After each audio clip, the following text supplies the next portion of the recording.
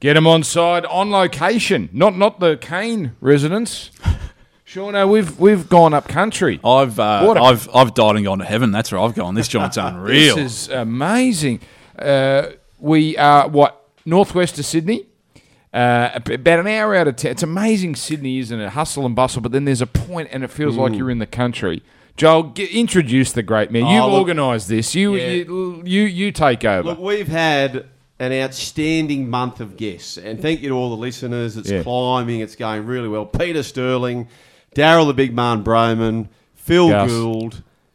But I don't mind saying this, and I don't think these men would mind me saying this. This is a big call. This is my favourite. This is my absolute favourite. Greg Miles would say that racing, your love for racing is curable only by death. And for some reason it's in me, and for some reason this particular horse that we're going to feature, that this man played such a big part in, had such a big imprint on my life. We are at some random golf course here. Beautiful course, by the way. But it is the home of the great man, the pumper, Jimmy Cassidy. Jimmy, how are you, mate? Terrific, boys.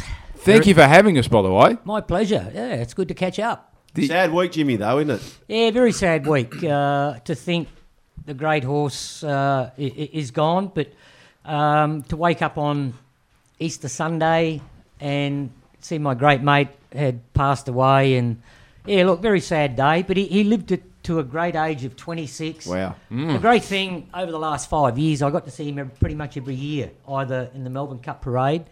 And I tell you what, when you looked at him, he was always dappled up.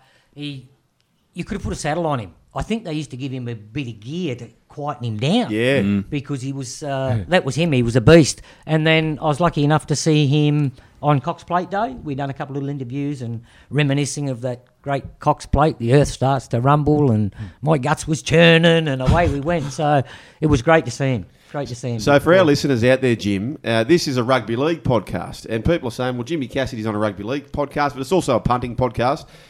But you have a rugby league / rugby background, haven't you? Yeah, I actually come to Australia to play rugby union when I was 11, believe Front it or rower. not.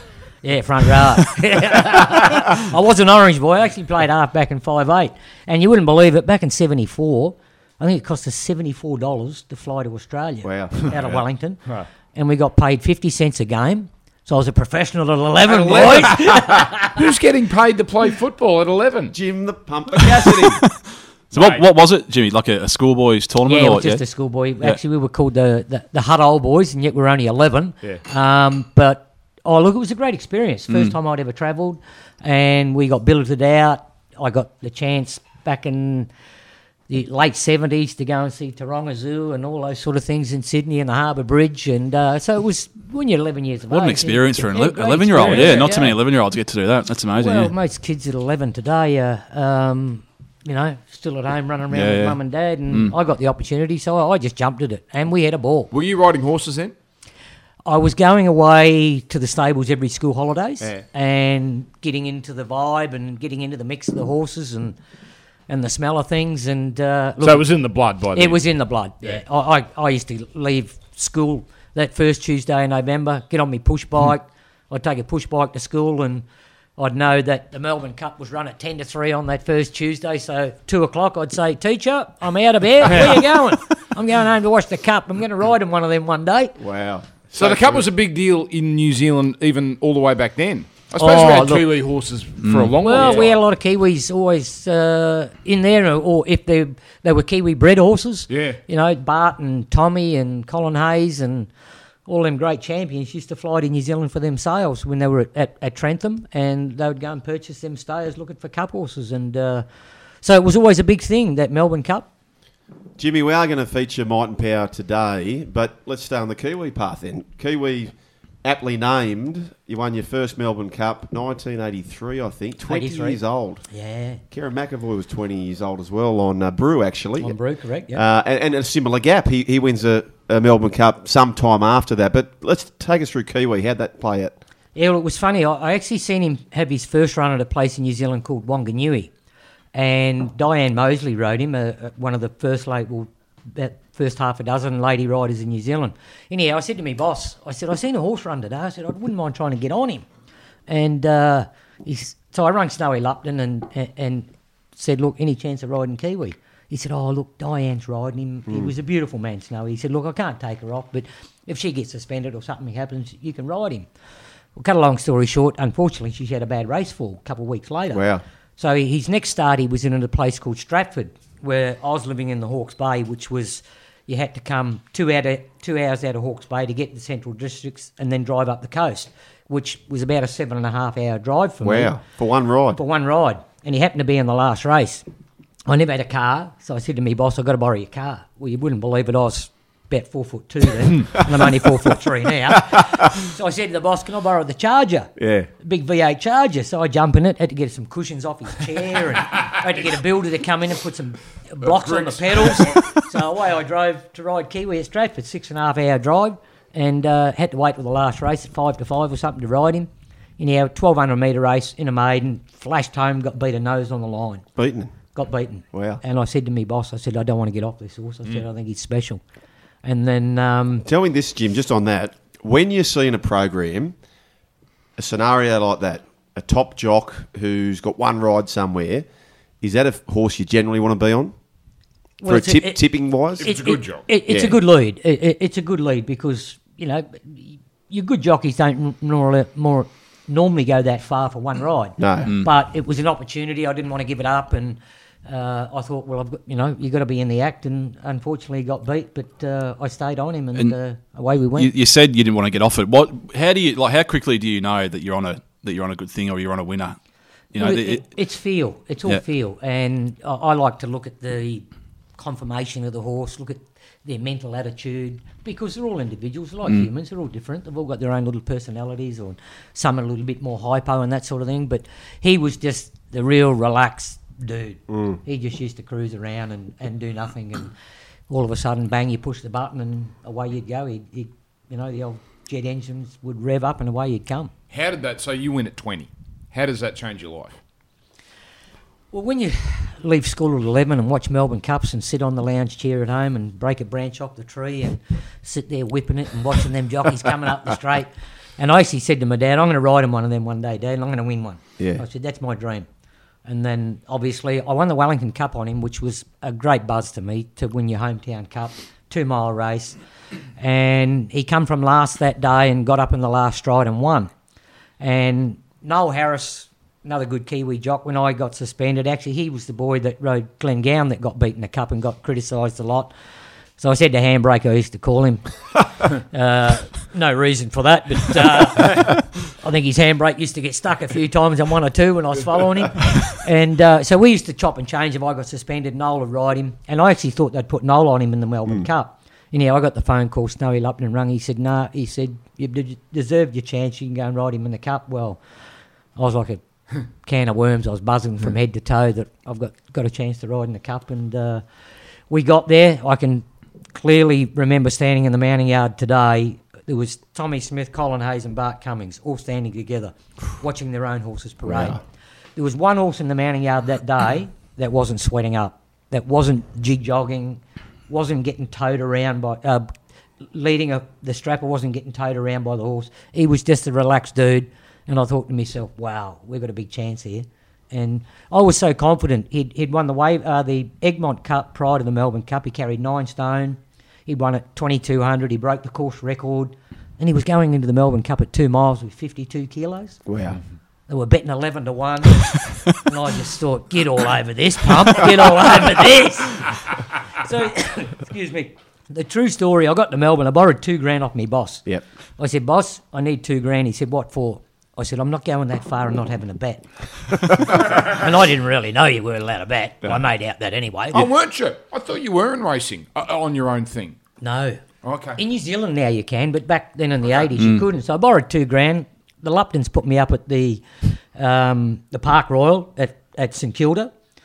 So on the Sunday morning, I jumped in a cab, 1983, from the Park Royal to Flemington and back. Cost me $1.74 in a cab. I was never that good at school, so I worked out. I had $1,998 left.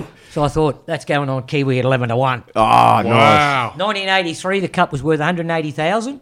So you won more on the punt than the... I won more on the punt than I did me prize money. My 10% was $18,000. Yep. And I won nearly $22,000 in cash. Well, you know what, Jimmy? you rode a horse of ours called Salon Soldier, who passed away not long after you rode this horse, and you said it was going to be a superstar horse. Could have been anything. Yeah, well, their Melbourne Cup day, and you won the listed race. Yep. And we were Schindler's List by that time, right, as you can imagine. But you won the race, right? They turned for home, plenty of room for Cassidy, said Miles, and Salon Soldier, Wooshka wins the race. And the thrill of winning it wasn't until some time after that we thought, hang on, we've won a lot of money as well. Was that the same with the Cup? Like, I dare say when you've won the race, it took some time to realise, and I've won all this money. Was that the case? Well, it was. As I said, the Cup was worth 180,000. I've had 1,998 to win. I was getting $18.50 a week in 1983. I was 20 years of age. Wow. So I think it took me nearly 4 years to pay off my first suit. Yeah. I was paying about $2 a week when you're getting $18.50 a week, and I was 20 years of age, so it just went nowhere. Yeah. So I'd won the money, and I just thought I was Christmas. And funny story, I went back to the hotel room. I had a couple of blokes with me, and I said, boys, can you go down and change that 22,000 into $20 notes? They said, what for? I said, I'll show you when you come back. So they brought the money back to me, tipped it on my bed. I was going to say, tipped it on the bed. Pump took his gear off, and at 20 he was rolling in money. You can just imagine, can't you? It was exciting. It was a buzz because to sit there, I always reminisce back, sitting on the lounge chair, whipping it with a branch off the tree, thinking, I'm going to do that. And then all of a sudden, bang, it happened. So are you a star immediately? Like, are you now getting big rides all the time after that? Or you still have to bide your time? Oh, no, I was still biding my time, but it obviously opened a lot of doors. I was laying in bed one Friday night about 7:30 trying to get to sleep because I had races the next day in New Zealand. And I get a phone call. Rings up and the bloke goes, that you Jim Cassidy? I said, yes. He said, it's Bob Lapointe here from Sydney. He said, I own a mare called Emancipation. And I said, oh, yeah, you're kidding yourself, mate, and I hung up on him. I thought it was one of my mates pulling a gig on me, see? Wow. So he rings back within 30 seconds. He said, please don't hang up. Listen to me. And I said, oh, yeah, what do you want, mate? He goes, blah, blah, I own Emancipation. Yeah. Blah, blah. He said, we're setting up a new stable in Sydney called Nebo Lodge. He said, we've got Millie Fox, who owned the stable. We've got Robert Sangster coming in as our big owner, and a couple other big businessmen. He said, we'd like to fly you over and come and be our jockey. Well, once again, I nearly hung up on him. He goes, don't hang up, this is for real. So within 24 hours, I had a first-class airfare ticket, jumped on the Big Bird, had a stretch limo pick me up. Wow. Big time. Straight to Point Piper, where Robert Sangster was living, in the big pink mansion. Wow. So we get to the door, I get out of the car, the butler comes out, opens the door with the white gloves on. I thought it was Michael Jackson's brother, but it wasn't. He had the white glove, and here I are sitting at Point Piper in one of the richest men in the world's house. And he's asking me if I was available to come and be the jockey for Nebo Lodge in Sydney. And how old were you there? I was still 20. Oh, wow. Yeah, and I wasn't 21 until January. So you were going to go back to New Zealand to keep riding, even though you won the Cup here. Right, okay. I was just going back, and had you raced in Australia prior to the Melbourne Cup win? I actually rode in the Melbourne Cup in '82 on a horse called Amaranth, owned by a chap called Robbie Porter, who was a big music man in America, and he was trained by my good mate at the time, George Hanlon. So that was a buzz riding in my first Cup. It was exciting, and admittedly I got a little bit lost in the race, the pressure and the hype and everything, but it was a great experience to be part of that, to go back the following year with Kiwi. And then obviously prior to the Melbourne Cup that year, I run into Roy Higgins. I got the chance to meet Roy Higgins because Bobby Skelton was meant to do they used to do the parade up the straight prior to the Cup. Yep. And Bobby Skelton was crook, and they said, oh, Jim Cassidy, would you like to be part of the parade? And I thought, wow, that's great. Settle the nerves and get to look at the crowd and everything sort of 2 hours before the Cup. And I was actually standing there with Mr. Higgins at the time, and I was introduced to him. And I said, oh, is there anything, any pointers you can give me about the Cup, Mr. Higgins? He said, well, where do you think you'll be the first time round, son? I said, oh, I'll be last, Mr. Higgins. He said, well, by the time you get to the 2000, you want to be as close to the rail as you can, so you're not covering extra ground and all this sort of thing. I said, oh, that won't be a problem. I said, I'll be last. He said, well, the Melbourne Cup pretty much starts at the 1,000-metre mark. He said, horses that can't run 2 miles start to get the stitch. He said, where do you think you'll be there? I said, oh, I'll be watching them all. I said, I'll be last. And he sort of looked at me to say, and I could see the expression on his face, more or less saying, well, you cocky little thing. He said, where do you think you'll be at the 600? I said, I'll be last. He put his hand out and shook my hand. He said, well, good luck, son. And then, obviously, exactly what I said happened. And after the race, the next day I heard Clem Dimsey, who called the Cup for Channel 10 that year, and Roy went up into the commentator's box and watched the Cup. And he said to me, he said, I remember talking to you, and he said, you're last. He said, I looked at the 1,000, you were last. I was last at the 600. And he's thinking, wow. And then Roy Higgins said to Clem Dimsey, he said, that was the most outlandish statement I'd ever heard. Well, out of that 22,000 I'd won, I went and bought a dictionary to see what outlandish meant. You know what's dawned on me too? The polar opposites of your rides of your Melbourne Cup. So for Kiwi, I don't know if there'd ever be another horse who was last both times past the post. Yeah. And Might and Power was first both times past the post. Well, I believe Kiwi is pretty much the only horse to come from last that far back. Like at one stage he was 25, nearly 30 lengths off the lead, which is an incredible feat, incredible performance. Probably one of the great cups, not because I rode it, but to watch it and then watch another 20 or 30 cups. And then obviously Might and Power. That was probably the biggest pressure in the race, not Mr. Packer having his 4 mil or whatever, but having to get him to relax to run the 2 miles. To take us back to the Packer thing.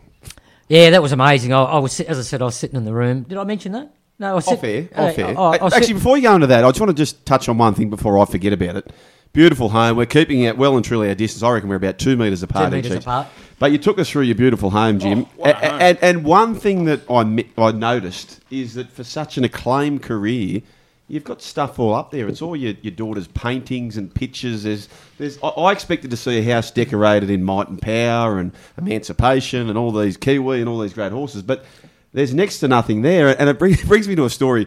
2 of my mates in the Punters Club, very, very successful real estate agents, and a very famous rugby league player had asked them to sell him his house. He said, whatever you do, he said, don't tell anyone whose house you're selling. And they said, well, you've got 8 million photos of yourself up on the wall. Can we take them down? He said, no, leave them up, right? But Jim, you've got nothing up here. No, look, I'm very proud of my 3 daughters, Nicole, Sasha and Piper. She's my youngest, she's 15, and she done a lot of the artwork that you've seen on the wall when you walk into my place. And, yeah, I'm very proud of that.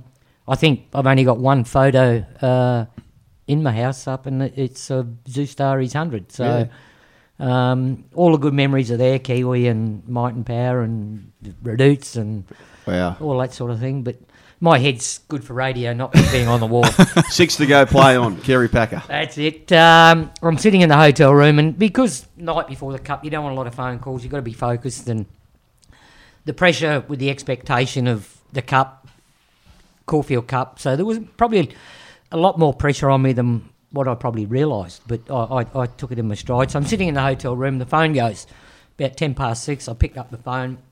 I said, oh, hi, Dad. He goes, it's not Dad. He said, it's KP. I said, oh, hello, Mr. Packer. I said, can you be me dad for one day? He laughed. I said, what can I do for you? And he said, how's the big horse, meaning Might and Power, obviously. And I said, look, I haven't been on him because I don't ride him work. I said, but I've seen him pretty much every day. He's dappled up. He's gone ahead. And I was good mates with the bloke that rode him work, Brett Grant, who was my manager at the time.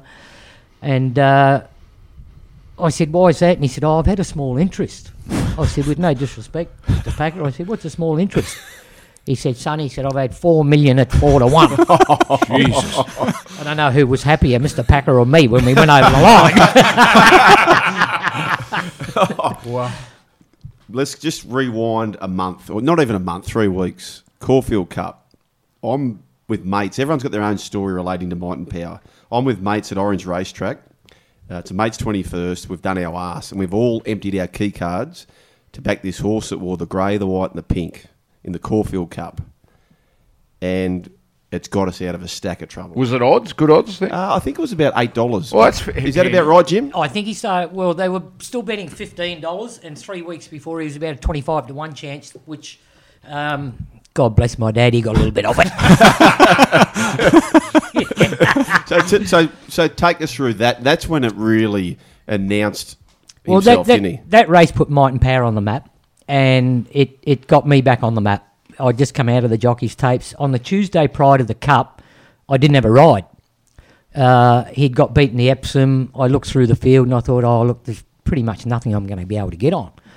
And at 10 to 8 on the Tuesday morning, after track work, the phone goes. And this man goes, "That you, Cassidy?" I said, "It is." "Is that you, Jack?" Meaning Denham. He goes, "Yes, it is." He said, "What are you riding the Caulfield Cup?" I said, "I haven't got one." He said, "Well, you have now. You're on Might and Power," and hung up. So I said, "Oh, thanks, too late. Couldn't even say thanks, Jack." So the next time I seen him was in the mounting yard on Caulfield Cup Day, and I'd had a meeting. I'd finished me sauntering once again about 5 o'clock, and I rang the manager and I said, "Meet me at Crown." I said, "I need to talk to you."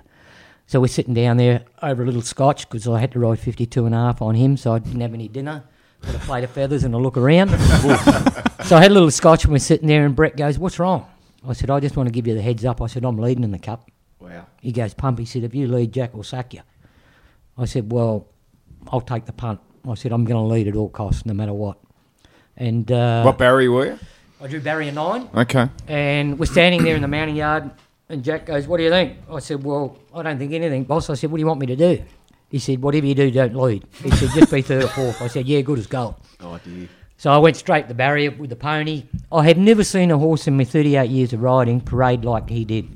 So my answer to that was, any of the smarties that thought they were good punters and good tipsters, if they couldn't see the way he paraded and they didn't back him, they'll never back another winner in their life. Yeah. Because he paraded like a beast. He just, with his presence, he was bullish. He dragged Brett Grant round the mounting yard. And when I seen him going around the mounting yard, I said to Jack, I said, "I'm going to take him down with the pony." I said, because I don't want the saddle slipping or anything like that. He's only got a little saddle on him.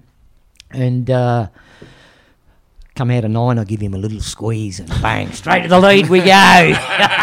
And Jimmy, I could see Jack Denham and Nick Moreira sitting there thinking, "I'm going to throttle this little shit if he gets beaten." did you do all your own form when you were riding to say or to know where you were going to position yourself within a race, or did you have people that would help you? No, on the side, I'd done very little form. Okay. I never asked the experts for form because they were either sitting in the lounge room or sitting in the grandstand. They couldn't help me. I used to put myself in the position, back the trainer's ability, no matter who it was. I'd back the horse's ability, and I'd back my own ability. Yeah. So whether it was lead, be first couple, if I was on the third favourite and I was going to be on speed and I knew the favourite was behind me, I used to think, well, good luck, you're going to come from behind me to beat me. If I ride good and make the right options and make the right decisions, I'm certainly going to be hard to beat. So I didn't stress by doing too much form, because when it's not broken, don't complicate it.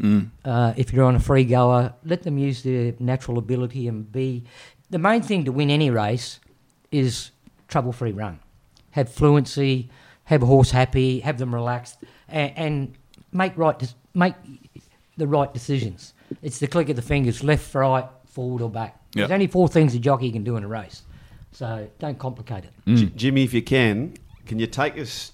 I'll put some footage up here for you. If you can take us through this, thanks to racing.com, and just talk us through this.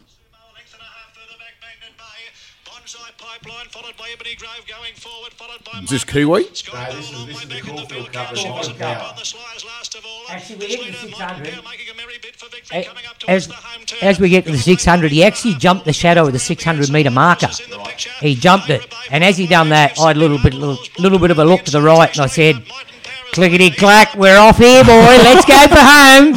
And once I let him run, he put 2 lengths on him straight away, and I was thinking, geez, 2,500 each way at 15 to 1. What's that worth? Let's go! And then I give him a crack, and he put 7 on him. I didn't know I was in front by 7, but I could hear the crowd going berserk. Yeah. And I thought, something's either coming at me quick, or you're killing him. But then I thought, they can't come from behind me, because I sort of rated him that day to run 12 to the furlong, 12 and a half, 12 and a quarter. I thought if he runs 12 and a bit for a mile and a half, unbeatable. Unbeatable. Because 98% of horses cannot do that. He was one that could. You know what? I did a fun run recently, and I'm out of shape and all those sorts of things. But join the club. the last 500 metres, the kids jumped on, and it gave me a bit of a boost, and they helped me run over the line, right? And probably a very poor analogy, but one of the great calls from Greg Miles, and I love this, and I'm thinking, you mentioned your dad and your parents a few times, how proud they must have been in 1997, the Melbourne Cup. You've won the Caulfield Cup, and Greg Miles' call, the brothers Cassidy turned for home around the bend together. I actually heard that on Sunday. I replayed the cup and just had a little moment to myself and had a few tears and let things flow out. But yeah, that was special to have, you know, for any mum I and was dad. on linesman. Were you? Yeah. Not on Might and Power. Well, I said to my brother, I said, mate, the winning post is at the bottom of the straight, not the top. Yeah. And I think there were three Kiwis that rode in the cup that year, myself, Larry and Greg Childs. And the only two dickheads that took me on in the race were my brother and Greg Childs. Kiwis. So here I am thinking it was him trying to carry you 300 metres. That's not the case. He was just being a bloody pest. But tell me this then. So you're charging down the straight. You can see the post. You can't see behind you. And Might and Power is just a perennial leader. How do you know? And one thing I need to ask as well, Greg Hall, who puts his whip up, why does he think he's won the race? Like, what? It's so close. How can he be so confident? I'd imagine your head's down, you're just whipping it, you wouldn't have a clue. Like, how does he know that? 9 times out of 10 when you're on the outside, Yep. and you've got he had the momentum where I didn't. Yeah. I was coming back, struggling with the 56, sussed to run the 2 mile. So I was pretty much at me top. I was gone. Yep. The last stride, he's coming, and I only sort of heard the crowd because something was coming, and it was late, and he sort of got to me probably 30 metres out, got on my hindquarters, then he got level with me, and then the last 2 strides, he's had that one bound at me. And when Hawley went up, I thought, You're done. I'm done. So I just put my head down, sucked in a big one, and just looked for Johnny Letts, who was always 100, 200 metres off the line. And I'm yelling out, Lettsy, what number's in the frame? So you're not convinced you're beaten? I wasn't convinced I was beaten, because you never beat until the number's in the frame. Yeah.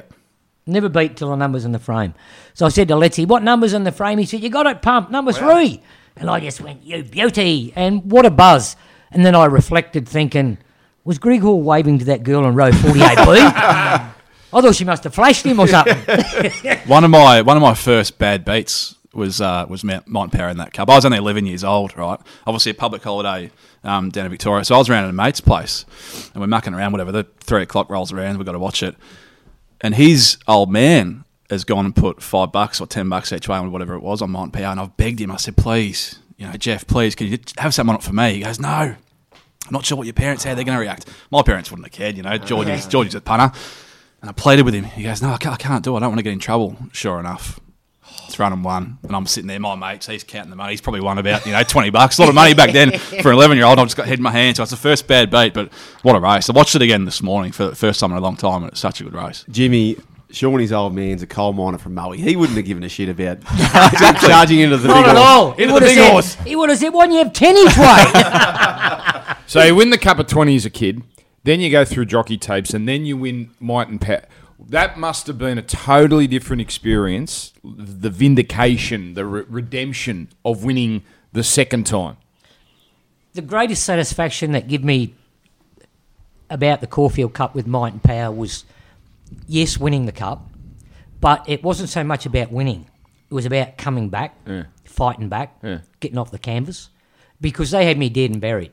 And I don't care what anyone says about the jockeys' tapes. I had done nothing wrong. I had helped out a mate. It was that mug Shane Dye, and I got left holding the baby. So everyone was saying, down to my ex-manager, without mentioning any names, Ronnie Dufficy and a few people like that, were saying, Oz gone. He won't come back. In your mid-30s, that's And young to be gone. And I thought to myself, I am going to, not stick it up everybody, but I'm going to show them what a real person that can get off the canvas can do. So I got the opportunity to ride him. And then when I won, I reflected coming back to the mounting yard, watching all those people in the grandstand thinking, out of 30,000 people that were there would have been 5,000 of them thinking, how could he come back? But I was that determined. I had good people around me, my mum and dad.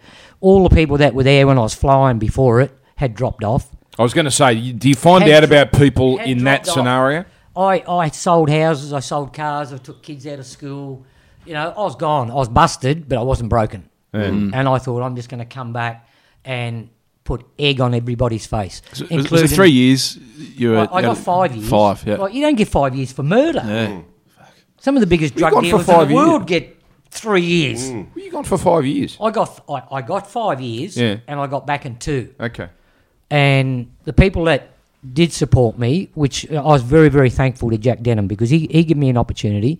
As tough and as hard and as ruthless as he was, we had a good team between us, a good association between us, and I was always honest with Jack and fair dinkum, and despite what people say, and you know, they all had me gone. And that made me so determined to come back. So what did you do during the 2 years off? How did you keep your focus? Obviously, you can't ride competitively. So what did you actually do Well, with I that? couldn't ride. I wasn't allowed to socialise with racing people. I was disqualified. Wow. So I actually come out here to Arcadia, and I went. I was getting $100 a day. I honestly didn't even have a car. I was borrowing a mate's car to drive from Randwick out here, and I'd come out and I'd help do fencing and digging holes, and then I'd done a bit of show jumping, which to see the other side of racing, like people say, even though it's in my blood and it's still in my blood now, people say, you know, where is life after racing? There is actually life after So racing. what year is this, Jimmy? This is 95, 96. Because a mate of mine, good mate of mine, he's got a great saying. He said, sometimes the best gifts come badly wrapped. In a warped way, was there gifts in you having that time out, do you think? Oh, look, 100%. It made me realise how lucky I was to be riding. It put me in a position to think how nasty and how evil people can be, and point the finger and say things that aren't true. Like, I'm a great one to criticise, yes, but I won't criticise when I know I'm only a 50-50 chance of being right. Yep. You must be right when you're going to start pointing the finger. And that whole Jockey's Tape saga thing was badly handled. A couple of times the advice that I got was probably wrong, and I'd done a couple of little things wrong in respect of the way I was handled. But to see a couple of people and the way Streck handled it and that, like I was at a high court having to give evidence about something which I was never called. I was subpoenaed to court, so I couldn't leave. Now, the night before the Melbourne Cup, when all the stuff's going on, I actually rang John Streck, who was the chief steward, to get a stay of proceedings to ride in the Golden Slipper the next day. And he said to me, you have got no right to get a stay of proceedings, and hung up on me. So I couldn't ride. Glenn Boss got on the horse and rode it every bit as good, probably if not better than I did, could have, and won the race. Wow. So, you know, that couldn't happen today. That's denial of natural justice. It's garbage. And for Streck to be able to do that, Bobby Nicholson, who was the racecourse detective, I'm at the High Court, subpoenaed, cannot leave. So he brings me an envelope at 6 o'clock at night. I open it up, and they disqualified me for 1 year for not turning up to the AJC. Now, this is what do you call it, a bodgy committee was as far as I was concerned, because I'd already sent a lawyer, a barrister, and my Kangaroo QC Yeah. out to tell them that I couldn't be there because I was subpoenaed to court. So how does that work? So I was never squeaky clean.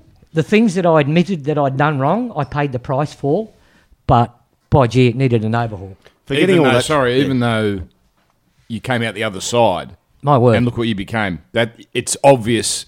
It left a scar. That has left a big scar on you. Oh, well, it does. I mean, to say when they take something away that you work so hard for, and yeah, I was wrong in a few of the cases, but not all of them. And I personally think it was badly handled. How big are hypocrites were certain people? No names, but just how much did you learn how hypocritical people can be? So I'm sure when you came back and then you started having success, the people that burn you, they were quick to be at your doorstep. Oh, look, the phone started to ring, but course it did. I would scan calls and who's this and who's that. And even till the day I retired 4 years ago, I wouldn't, A, ride for those people. Yeah. B, I wouldn't acknowledge them.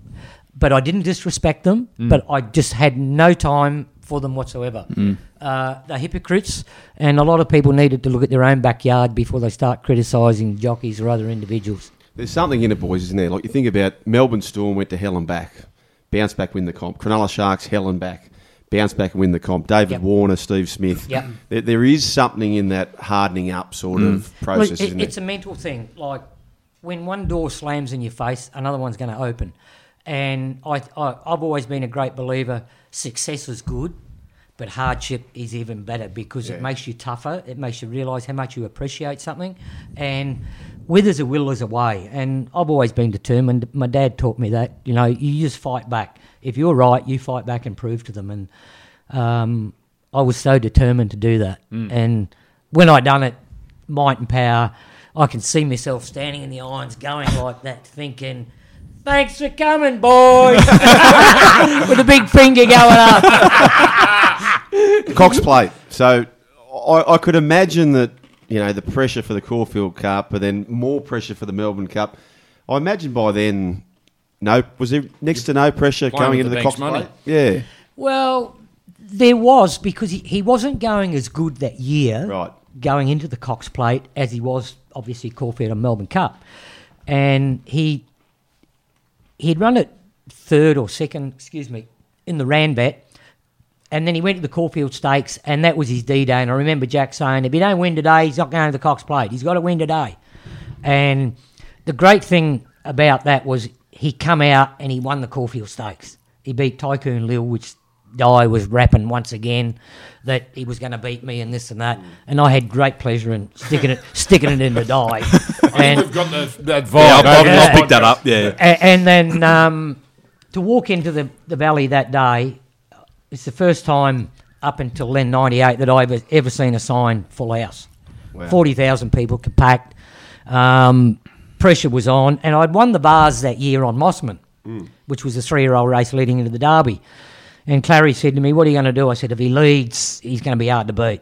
So he said, okay, you do it. You get him to relax. Well, I rode him and he ran a record. He broke the course record. Wow. Mossman did. Wow. So then I'm thinking, 4 races later, we've got might and power. And I'm thinking, if I ride him to run a record, he can smash Mossman's record because he's 10 lengths better than Mossman, 3-year-old against the 5-year-old. So I said to Jack, he said, I'll leave it to you. You know what you're doing. I said, thanks, Jack. Anyhow, that day he half missed the start. He's just a little bit slow. So Billy Idles whipped up outside me on Tycoon Lil. I've got to the winning post and I thought, I'm out of here. So I just shouldered him out, spared him out, went straight to the lead. And I said to Jack, if I dictate the Cox Plate, I win. Yep. He goes, that's good. And then after the race, I hear the call. Cassidy dictates the Cox Plate with 1,000 to run. Yeah. And I thought to myself, I'm going to ride him to break a minute, the last 1,000, which 99% of horses you can't do that because they can't break it. Yeah. They can't break a minute. But I did on him, and he broke Mossman's record by 2 seconds. Wow. So it stood for And it stood until the great champion mare come along, Winks. Mossman's record stood for 3 races or something like that. 3 races. That's all it stood for. And Pumper broke it again. So if you, out of those 4, I'll say the 4 races because I imagine they're your top 4. The 3 Doremus wins Kiwi. If you could go back in time and Might and power, you mean? and the Kiwi Melbourne Cup. So so if you go back and experience one of those rides again, or have one of your beautiful daughters experience what you experienced, which race would you choose? Well, what means the most to you? Believe it or not, I've never said this, but I've thought about it. None of them. Really? None of them. Of those, before you get to the next one, of those, what's most important? Of those, I would say probably the Melbourne Cup. Yes. Because it had never been... That was probably one of my greatest rides. Yes. Because it's impossible. I think the Melbourne Cup's been run, correct me if I'm wrong, 152, 153 years. Give or take, about right, yeah. Somewhere around that. Yep. No horse has ever led and won the Melbourne Cup. Yep. But I done it. Yeah. I did it. And that... I think it was Max Presnell. I've still got an article somewhere saying he quoted it probably as one of my greatest rides because it was impossible to do, and I did it. So what was the ride? Probably one of my greatest thrills, somewhere I never thought I would go to, was Zoo Stars 100 at Flemington. I was the 3rd jockey of all time to ever do it in Australia, and the 2 blokes that were before me were pretty pretty darn good. Mr. Roy Higgins Wow. and Mr. George Moore. And then the pumper. Come along. That's amazing. So that was Yeah, above those. because, I was lucky enough, as I mentioned, I dreamed about riding in a Melbourne Cup. I thought I was going to win one. I just had that in my head. But to ride 100 Group 1 winners, no. No. I actually had 70 rides, 72 rides or something, 82 I think it was, before I rode my first winner. Wow. And then Kiwi was actually, I started in 78, and then in 83, Kiwi was my 500th winner. So for the next 4 or 5 years, I rode nearly 100 winners, just under 100 winners a year. What do you miss about it?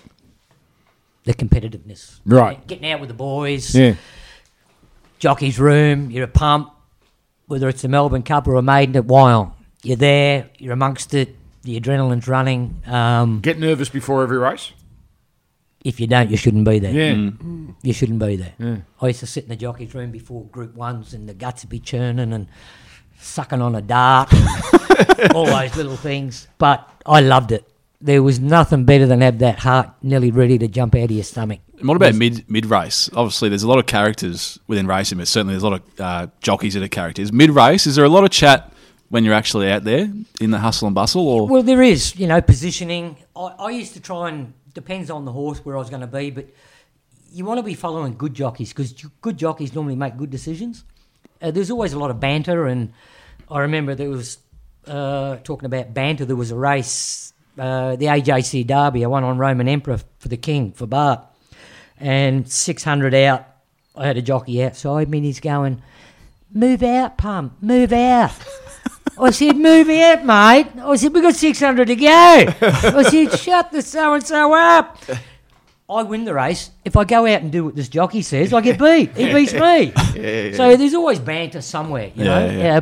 The main thing, as I said, is getting a position and trouble-free run. No matter what race you're in, you can't win if you're stop-start, clipping heels, all this sort of thing. Fluency is 90% of winning in any race. And did you go through periods of your career where you felt you were out of form or in form? I've always been fascinated when I hear 100%. jockeys saying, they're Yeah. in. So what is it? Just reading the tempo of the race, or what Yeah, does it well, mean when you're in it's in still form? Just timing, Yeah. It's no different to playing golf, baseball, when you're swinging some bat.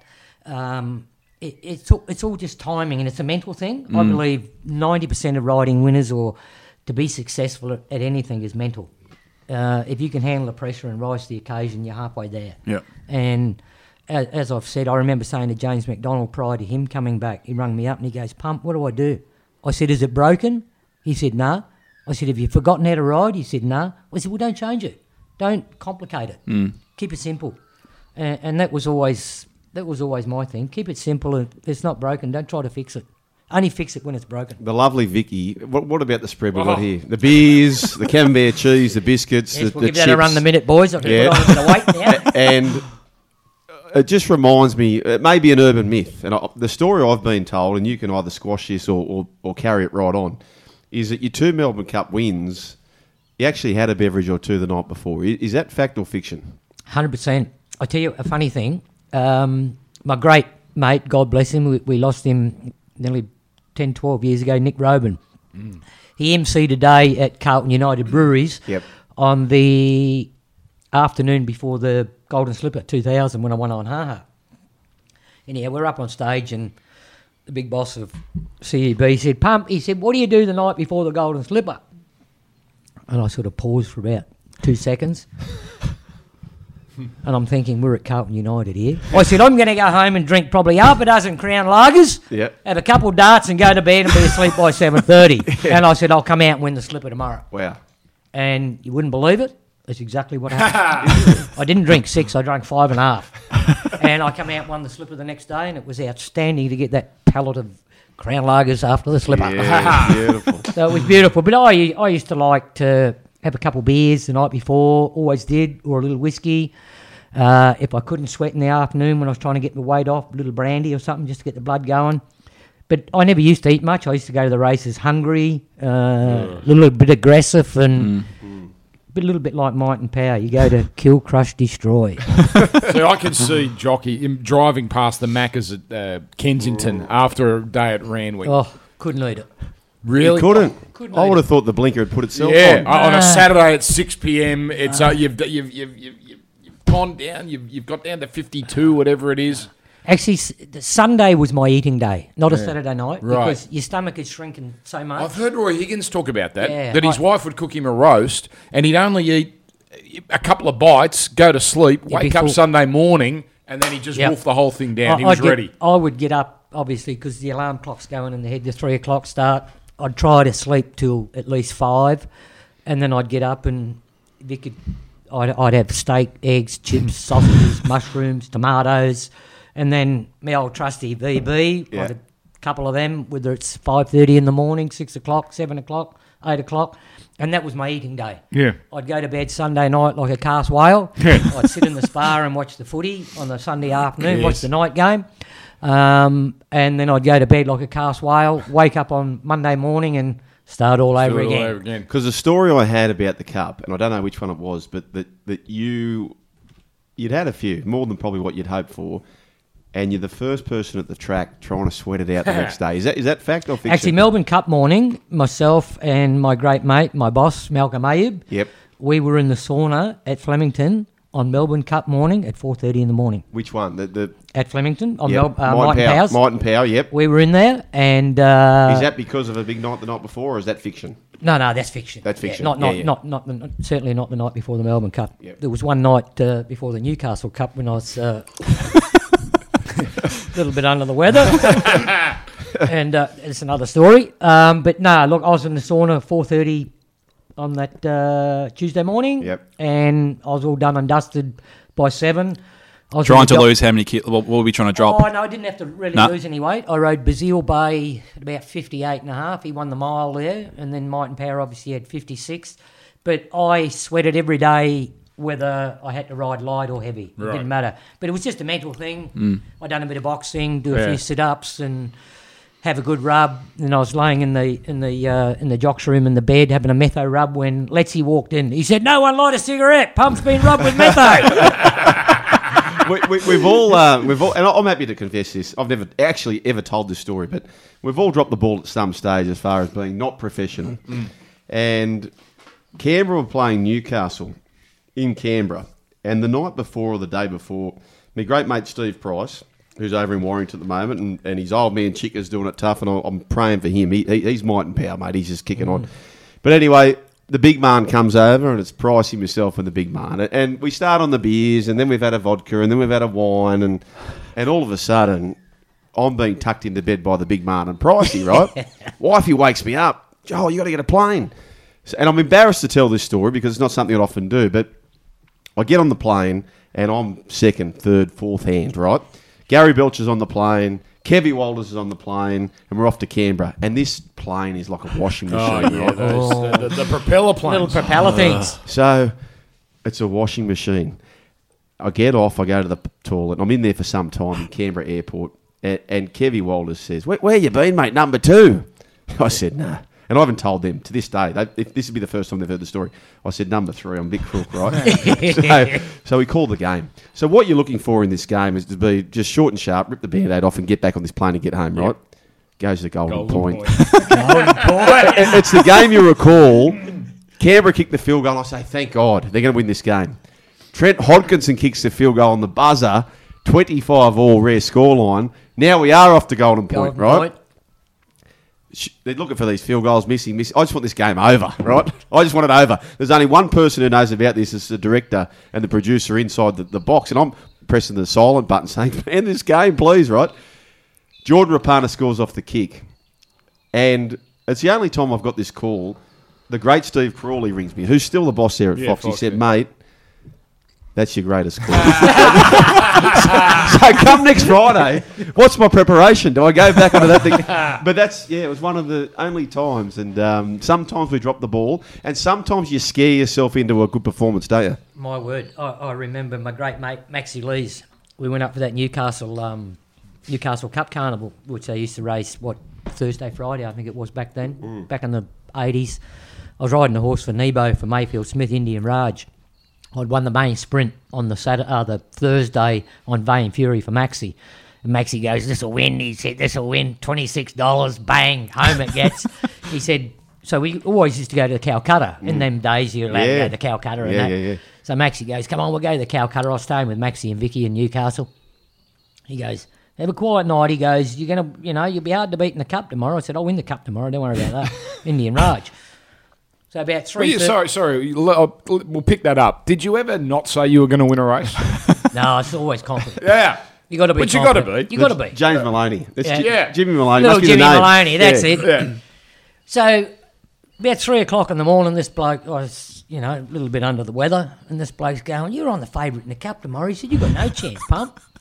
I said, "Really?" I said, "What price they betting?" He said, 5 to 1. I said, "Well, give us something on it, will you?" So he wrote it on the tissue paper. So I obviously give it to my great mate, Maxie Lees. I said, there's a little present for you, Maxie. Go and collect that. I come out and won the cup. Indian Raj. Maxie boy. Maxie boy. Oh, how good. Who's your footy team?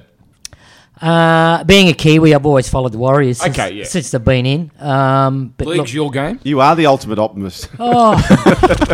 geez, like pulling teeth. It's like pulling teeth. They look so good, but it's one of the seasons they come out, won their first 5 or 6, and then lost their next 15. But I love the Melbourne Storm since the Melbourne Storm have come in. Yeah. I think if Craig Bellamy was a horse trainer, I'd want to ride for him. Yeah. I think he's a freak. The thing that I love about it, players obviously love him. They play for him. They play for the club. They can be down and out. They fight back. I don't know what he feeds them, but I wouldn't mind a bucket full of it.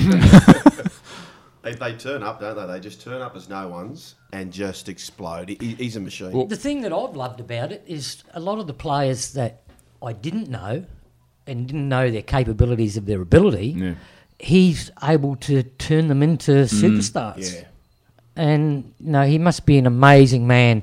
And I read a couple of articles because as I said, I love the Storm, and I love people like Bellamy and Wayne Bennett and Ricky Stewart and them people. Just I appreciate listening to their knowledge, where a lot of people like listening to jockeys talk and that sort of thing. But I appreciate the feedback and watching the way that they operate and things like that. I remember one day I was sitting in the Qantas Club lounge when the Broncos were down, flying back. They'd played a Friday night game, I think it was, against Souths, and Elfie and the boys were there, and they come up, and I said, I talk to you guys all the time. I said, "Can I go and meet Wayne Bennett?" I said, "Please, can I go and meet Wayne Bennett?" And I didn't realise he was standing behind me. Yeah. He tapped me on the shoulder. He goes, "Pump, sit down." He said, "We'll have a coffee." He said, "Elfie, you guys get away. Leave it." And I was just in awe, to sit there and talk to him. And we talked about racing. We talked about footy and coming up in life, what made you keen and all this sort of thing. And, I get quite flabbergasted. It's beautiful to be able to talk to them people. And, as I said, Sterlo and Sticky and them sort of people, it's beautiful to be able... I love sitting back talking Similarities between the top NRL coaches and the top trainers, would you say? Is it similar demeanours? Very much so. Yeah. Like, you put Craig Bellamy and people like Gay Waterhouse and Bart, and they're so professional. They can't get the result. They want it given to them. Yeah. And they must be able to install that into them people. And Gay was very much the same. Like, you go to the track at 4:30 in the morning, she's buzzing like a can of worms, and you've got to be like her. Yep. And I learned a lot off Gay and Tommy and Bart and them sort of people, because everything's... You've got to tick the boxes all the time. And... you got to be there. I always, with riding for Gay and Bart, I'd be there waiting for them. Yep. I would never let them wait for me, because if they're waiting for you, you're on the bench. You're on the bench. You're in the second division. You ain't going to get a run. Never had a desire to train? No. If I did, I would have trained for Rod Russell and Keith Biggs, because you come out of racing, it was hard enough when you win chasing money. Yeah. And when you're training, you be chasing your tail, people don't want to pay, and you have setbacks and all this sort of thing. If I would have kept riding if I had that anxiety, the thing to do something else in racing, where I'm happy now. I had a great time in doing what I'd done. I mean, to say if 10 people could experience a quarter of what I'd done and the excitement and the people that I met, and it was amazing. Sorry, Dan. Go on, Would a top trainer, do they have a day off? Or even back in your day when you were riding, or even now? It's probably more professional now than it is. Like we used in the early late 80s, early 90s, we used to race twice a week. Yeah. Now it's 9 days a week. Yeah. They'd race at night if they could. All night. Remember when Sundays came in? That was a scandal in about the mid-late 90s. Yeah, well, I wouldn't ride Sundays. I'd go to Melbourne and ride the Group 1 days, or ride the Group 1 races, or maybe the Canberra Cup, something like that on a Sunday. But if it was a normal Sunday meeting, I wouldn't go. I'd spend the time with my wife and my kids. And, you got to have some little bit of a break, come back to reality. And the highs are always good, but the lows are good. And you must have family time. You must. You would have had some falls. Every jockey does. Were you ever in a situation where you were scared? Well, maybe the next ride. Never. Never. If I was scared, I would have retired. Yeah. There's a lot of jockeys, I believe, go too long because their judgment, the risks they take. If you're scared, don't be there. Don't be there because you're a hindrance. Playing not to lose. Yeah, you just can't be there. I had a car accident 12 months ago. I've lost the plot a little bit since then in respect of getting back on track. Where you fall off a horse, you want to get back on. You want to go straight away. Where since I've had the car accident, I'm a little bit hesitant. I don't really drive as much as I used to. Right. So the comparison of car accident, horse fall, I had plenty of falls. I was lucky, very lucky. What is, in your mind, the optimum jockey age? I mean, you win a cup at 20, you would have been fearless, but you would have been naive, I'm guessing. Oh, 100%. So is it mid-20s? Is it early 30s? Is it late 30s? Well, in Sydney, you used to get to your 40s and they'd say late 30s, they'd put you in the too hard pile, where I wouldn't let them do that to me. Yeah. I was going to leave racing when I was ready. Yeah. I wasn't going to let them push me out. I wasn't going to ride rubbish horses because I'd been spoilt by working hard and riding good quality horses. But I was ready to go. I won my last Group 1 at 53. So there's no age limit. No, but when were you at your best? At my best, I reckon middle 40s. Oh, that late? Yeah. Wow. I still rode a lot of Group 1. I done 97, 98 out, and then I come back and still rode another 30 Group 1 winners. Wow. So it's a mental thing. It's a thing where, as you mentioned before, if golfers aren't 100% all the time. Footy players aren't 100% all the time. No matter what sportsman can't be at their peak 100% for 1 year. Impossible. Yeah. I've never seen anyone do it. I mean, to say you have 3 months off and then you train and you work 7 or 8 months of the year. And jockeys are the same. I went through phases where you've done that. But as you get older, you get wiser, you get smarter, you learn more. I used to learn, talking about learning, I used to learn more off having dinner with Bart, talking about all different things in life and putting them into perspective and then taking them to the races when you're riding for him. And he was an amazing man to have dinner with. If I had the chance to have dinner with anyone ever again in my life, it would be Bart. Wow. I remember we used to sit at the Hyatt over a scotch 2 hours after the last, and he would quickly go through the day, tell me where I was brilliant, tell me where I was fair, and tell me where I was good, and where he wants me to improve in the next meeting. Who scolded you to a point where you were so disappointed in yourself? Who did you have so much respect in that after a race, if you had a poor ride, where you thought, oh, I've let them down? Do you get scolded often? Oh, yeah, you get abused, you get pay. Gay was good at giving you pay. Yeah. But I love getting a pay because it makes you fight back harder. It makes you, I always used to go home, think, have a look. I used to hate getting a spray when the trainer hadn't looked at the video. Right. Yeah. I used to love getting a spray. I used to love getting praised. But be right first. Don't go off half-cock and then go back and look at the video and think, oh, what did I do that for? But if that's the trainer, you've got to cop it because you've got to front up again. Yeah. And I never used to take things to heart because you've got to work with them same people, which I did for nearly 30 years. Because if you snap back, you might lose them forever. You're on the bench. They say, don't use him. He's arrogant, he's rude, he's blah, blah. So you had to be very diplomatic. You had to be fair and take the good with the bad. And as I said, I was lucky. I rode for all the great trainers. And the bloke I loved probably most was Maxie Lees in respect of putting things into perspective. He told me he wasn't a brilliant jockey, but he was a good jockey. And then he went through the transition of being a horse trainer, and he was a brilliant horse trainer. But Maxie was fair. That's Craig Bellamy, isn't it? Yeah. Yeah, exactly. Yeah. And Middle of the road player. Yeah. and Maxie was brilliant because he would, when I was having a bad run, I'd ring Maxie. And the other person I'd always ring was Ronnie Quinton. I'd always talk to Ronnie and say, Ronnie, what am I doing wrong, mate? And he was the one that taught me, if it's not broken, don't fix it. Yeah. And I used to love following Ronnie in a race because he had a good brain, he was a good thinker, he was leading jockey in Sydney for 10 or 12 years in a row, and he was the ultimate professional. And I used to love him. I'd watch him. If I had a chance to follow any jockey in a race, it'd be him because he positioned well and he was a good thinker. Mick was always hard to beat. He was like me as I got older, more aggressive and get him there and punch him and hit him and try and lift him and do all those things. But Ronnie, and he was pretty much my idol when I come to Sydney. He was beautiful to watch.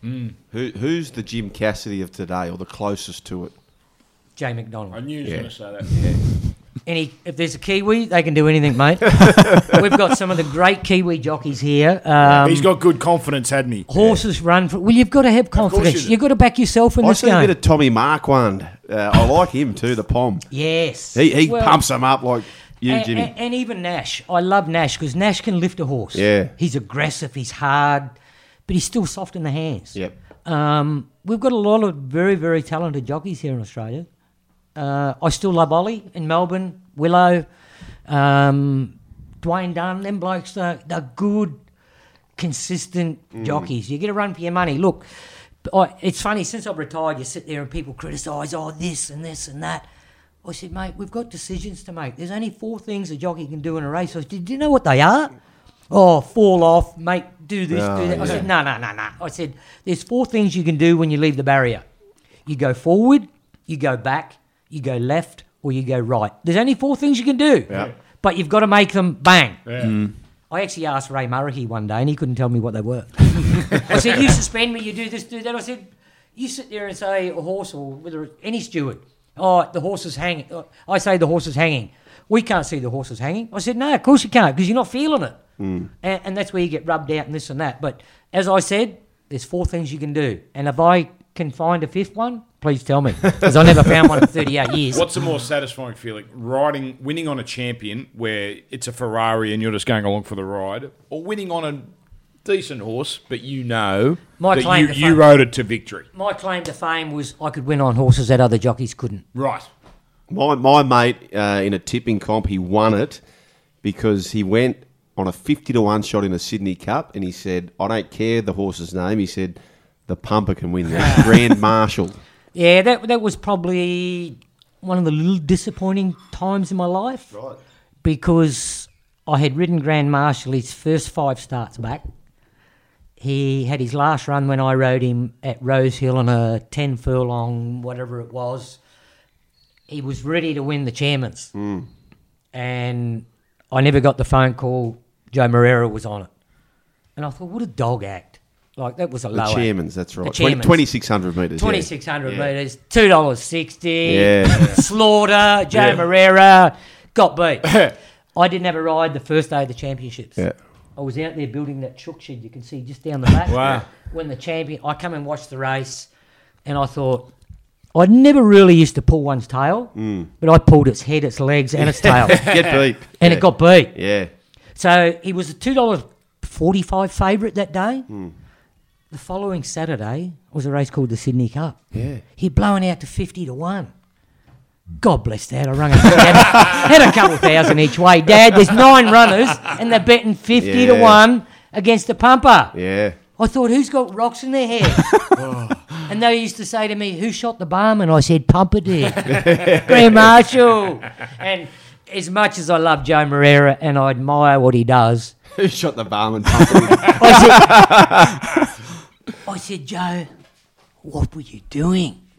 I said, what were you doing? I said, he was a moral to win the Chairman's, and he would have been an even money chance and 9 runners to win the Sydney Cup. And it was good because he was already booked to ride one for John Moore. So he wasn't punted. Well, I don't know whether he didn't think he could win. He wanted to ride the other one or whatever. And what did he do wrong? Why didn't he win the race? Well, he didn't really know the horse. You know, it's hard. As great a jockey as he was, I didn't think it was one of his better rides.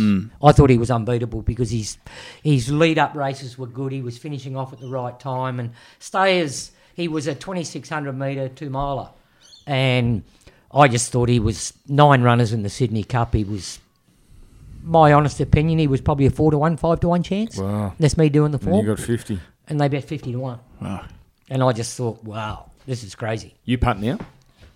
Not really, no. I like taking first fours. Oh, yeah. Actually, good story. Last day, retired, Yeah. Rose Hill, 100 people, up in a private room, family, just friends. I got the great man himself, Chris Waller, to come up. Yeah. He had 18 runners. I said, Chris, I don't want In one race? would-be's, could-be's, maybes. I said, I want one winner today. I got 100 people there. That's all we want, one winner. Yeah. Jim Cassidy farewell race, the last race. I said, we've got to wait till the last. He goes, yep. Yeah. He goes, this horse will win. Cawthon's Power, Yeah. number 6. So I said, everybody, race 9, number 6, Cawthon's Power. That's our bet. Get out stakes. Yeah. So we're standing there, 100 people. We're all on, nice and chirpy, a lot of syrup during the day. All the girls have put their handbags in one corner because they're friends and everything. We're not worrying about money or Yeah. handbags. So I said to my darling wife, Vic, where's the money? She goes, it's in the handbag. I said, I can't go over there. I said, there's a million handbags there. So my good mate, Frank Midica, is there. I said, Frank, you got a couple hundred. I've got to back this horse. He said, I've done the lot. He said, I've got $100 left. I said, give me 50 of it. So I thought, 6-1, 50 to win. It's not going to mean Yeah. Ain't Why going to do bother? anything. It's going to buy me some Kentucky Fried Chicken Yeah, or something. yeah. Yeah. So I thought, do something different, Pump. I'm going to take a first 4. So I quickly looked through the race. There was 4 horses in there that meant something to me. Yeah. Different names that meant something to me, as in people that were in the room. Yes. So I took, the numbers were 3, 5, 10, 11. And I took number 6 to win. $50 worth. Straight out. I said, that'll do, mate. Mm-hmm. So I'm standing there watching the race. J-Mac hooks out. Here comes Cawthon's Power. Boom, bang. Gets the money. Everyone's cheering. I'm thinking, Oh, what are the rest? 3, 5, 10. Oh, I need 11 to run 4th. 11 goes in the frame. Ah, bang. I'm cheering. Hey. I'm saying to Vic, it's on the tote board out the front. Honey, I won 4,800. She goes, I'll collect it. You are drunk.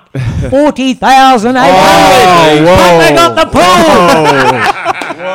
pool. The first phone call I made, I text straight down to the steward's room, Ray Murray and Greg Rudolph. I said, Pumpers had his first official bet. My shout. 40,800 I won. Dominant was Is there the no horse. better feeling as a punter when you get the exotic and it's that wonderful anticipation waiting for the dividend to come up? But then always the New South Wales tote is the smallest. But anyway, that's. I think we're just about done here. We are. Dominant was the horse that Moreira jumped onto. Dominant, that was it? Yep. Ran 6th. It ran a 6. very good 6. As I went past, I said, look out, Joe, here comes a pump. What par is this course that you've got here? You've built a little 7-hole golf course. I've got 7 holes at the moment. I've got 2 more to put in, Yes. which I'll do over the next couple of days. And it's going to get its first test tomorrow. Oh, this is a new layout. A new layout. Right. I've moved a lot of the pins. You cannot be left of any pin at the Pumpers. If you're left, you're dead. What is your favourite Joel and Sean feature of the Cassidy residence? Because you got the teppanyaki, the outdoor shower, teppanyaki room. Yeah, the Beautiful Balinese pool. shower. The Balinese shower. the golf course. It's got. Well, I'm a golfer, so it's got to be the golf course. His daughter's room's got her own postcode. Room bigger than my apartment. that mine joint. too. No, you've done very well, Jed. It's been a pleasure to have you on board, and thank you for your hospitality and Vic's as well. You're very welcome, boys. Thank you for having us, and might and power. Rest in peace, eh? Yeah. great Ring, one. ding, ding. God bless the great man. And clickety clack, I won't be coming back. I'm staying here. Mate, well Thank done. you. Gamble responsibly, folks.